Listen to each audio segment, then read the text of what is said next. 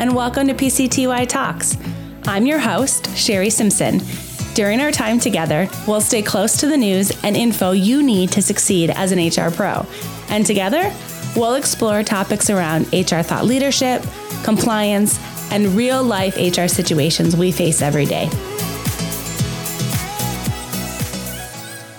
On today's episode, I've asked Katie Brown, our benefits manager here at Paylocity, to join me around really diving into inclusive benefit offerings. So Katie, thanks for jumping on with me. Yeah, thanks, Sherry. Happy to be here. So let's start with sharing a little bit about your background in the benefit space. Tell me a little bit about your journey. Yeah, so I started kind of on the benefit admin side, and I've since then transitioned into more of the benefits manager role where I'm focusing more on plan design and benefit offerings across the organization. And I've been in this space for about the past 6 years. I love that you have kind of this varying degree of working with benefits because I think it's really important. So as we think about this topic, let's just start with the basics. Why do we need to think about inclusive benefit offerings? I think it's important, given that we live in a diverse world, it's very important to look across your organization and find the different needs of your employees and really focus on cultivating a workplace where they feel safe and respected, which in turn will ultimately lead to engagement, which impacts higher productivity and ultimately impacts things like retention and profit. Yeah, I totally agree. As you've thought about this topic, what are just like the base standard benefits we need to consider? Yeah, that's a loaded question, I think. As we've kind of grown in the benefit space, I think we've realized that one size does not fit all. As these organizations continue to become more diverse, it's really important to focus on your employees' needs. And in today's world, wellness has become a huge topic and has been a main focus for a lot of organizations. And it can look different for every organization. So mental health, financial health, and even emotional support. So employee assistance programs have become a huge topic. Things like on-site fitness centers have become relevant in today's world, even healthy snacks within a workplace. But then given the adjustment of COVID, family planning has become a huge topic, whether that's offering childcare, flexible scheduling, modified work days, and same with things like parental leave. But then I also do think it's important to really analyze your medical benefits. You need to ensure that you're offering coverage for things such as infertility or transgender services. And from there, I think employers can really make a mark by offering these comprehensive coverages across the organization for every employee. I like that you touched on a couple different things. And I wonder, how does that affect things like our drug coverage, or is there other things we need to dive into specifically with some of those populations you mentioned when it comes to things being covered? Absolutely. A topic like infertility is very complex. There's so many different drugs. There's so many different treatments. You really need to analyze your benefits across that topic to make sure that things like lab services are covered. And even if you're going to go and analyze your transgender services, there's hormone therapy, there's various drugs, there's various surgeries, procedures. So it's very complex. So you really want to ensure that your benefits are hitting that broad range of services, whether it's procedures or pharmaceutical services. Beyond those, what more progressive benefits should we look at? Yeah. And I know I keep saying it, but every employee is unique and has their own needs. So I don't think there's one progressive benefit that will completely change your organization. You need to have this wide range of benefits. Like I said, in today's world, maybe flexible scheduling will really hit the mark for your employees. It could be offering family support plan, childcare, or even family planning services. Here at Paylocity, we have partnered with Ovio, which is a family planning resource. It might not benefit all employees, but it's definitely a great offer. So I think it's just really important to, focus in on your organization and your employees to see which benefits will truly make the difference for them. Do you recommend surveying employees for their thoughts when it comes to benefits? And the reason I ask that is because we spend a lot of time in the HR space, doing due diligence, reading data, trying to make the best decisions for our employees. And sometimes we miss the mark because we don't ask them. What's your recommendation when it comes to benefits? Because sometimes I think that could open potentially a can of worms. Absolutely. It's kind of a double-edged sword. I think it's a great resource. That's how you're truly going to find out what your employees are looking for. I do think you need to be aware of the outcomes, if you are going to take the time to listen to your employees' concerns and explore those options that they bring up, you do need to be ready to adapt to those suggestions and really take action on that feedback. Because if you don't, the employees are just not going to feel heard, which is kind of eliminating all that we're going for here. Have you ever surveyed employees and were surprised by the outcome or what they wanted compared to what you thought they wanted? Absolutely. And I mean, I think with COVID, it's pretty relevant. I mean, we think our employees need one thing, but really at the end of the day, maybe all they need is to take an hour off in the middle of the day in addition to a lunch break and work an hour later. Like, it could be very simple things that are very feasible and really no cost to you. But you're just not aware what's going on in everyone's day-to-day lives. So I think when you really take the time to listen to them, you might be surprised by what they are really looking for.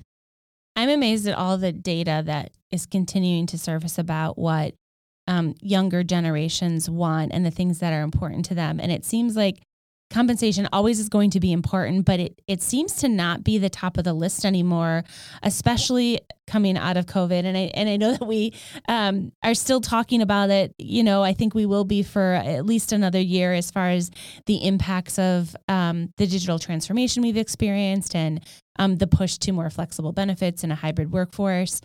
If you're an organization and you're listening to this and you're like, yeah, I'm not really sure if my population wants this. What is some of the downside if an organization doesn't start to think about inclusive benefits?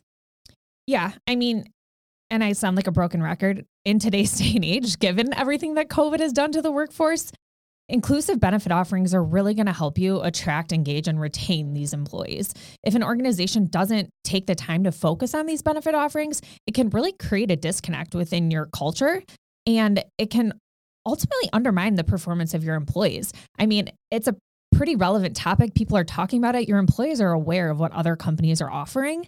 So I think if they see that their employer isn't willing to put that effort out there and provide them these wide range of benefits, it really could impact their determination and their engagement across the organization. You mentioned that employees are looking at other companies' benefits. That is such an important point that I don't want to pass over, because I think as we've been talking about the war on talent, you know, there is potentially a mass exodus coming and a lot of attrition in organizations. And I think benefits, this is something definitely to get ahead of. You know, employees and candidates are going to be looking for more flexibility. They're going to be looking for different perks than you've ever used before. You know, the old adage of like, oh, our office has got like this really great layout and really great snacks probably isn't going to be what attracts people anymore. So I'm glad that you've said that, because I think it's important for us to keep that in mind. You know, if you have in your organization employee resource groups, ERGs, or DE&I leaders or DE&I initiatives, how do you partner with those leaders and groups in selecting, you know, benefits that are more inclusive? I think it's very important to tap into those groups because, as you mentioned, most organizations have them, and they do have a very unique perspective on what's going on in the organization, and they're into it. They're dealing with the day-to-day. They're hearing from employees. So they're really getting true, candid feedback that you might not receive or hear, especially if you're not talking your employee base to seeing what they really want. So I think partnering with these ERGs and DE&I leaders across the organization will really help foster these conversations and ultimately dig down to what your employees are truly looking for and what's really going to help them stay happy in their current role or at their current organization and not look outside those walls. So, Katie, in your experience, there's a plethora, obviously, of different kinds of benefits. What are some of the ones that you've seen or we've implemented here at Paylocity that you think definitely hit the mark with different types of populations and have really taken that lens of how do I provide benefits that's one size fits one and not one size fits all? Yeah, so that's a great question. I mean, and I think this leads us back to our conversation of almost finding out what your employees need. And sometimes it's not at a high cost at all. So we partnered with Blue Cross Blue Shield and implemented their health advocacy solutions And so what this is not only is this like a direct customer service line for our employees to contact Blue Cross Blue Shield if they have questions on medical bills, anything like that, but it also gives us access to various benefits that we probably wouldn't take the time to implement outside of our day-to-day with Blue Cross. So one example is Naturally Slim. So Naturally Slim is a program which really assists employees with understanding how to lose weight, eat healthy, and make those right decisions for you. Granted, that might not be everyone's interest, but then we also offer Ovia Health, which I mentioned earlier, which is maternity and family apps to support you through really the entire journey of parenthood. But on top of that, there's Hinge Health, which is a pain management tool that helps with back issues, hip issues, and allows employees to find ways to alleviate pain. So I think there's options out there that employers can find that isn't really going to break the bank, but you could really hit home with your employees because it offers a variety of resources that they may not find elsewhere. One of the benefits that we have that I think is really unique, and I'm sure other organizations have it, I just hadn't heard of it, is Milk Stork. You know, it's a benefit we provide for those that travel and are nursing, and it gives them the ability to pack their breast milk and send it home. I love that. It's such a unique benefit and so low cost. And it's those kinds of things that I think are important to think about. You know, not the most glamorous question, but I think a good way to wrap it up is, you know, how do you go down this road when you're talking to your broker about your population and having more inclusive benefit offerings?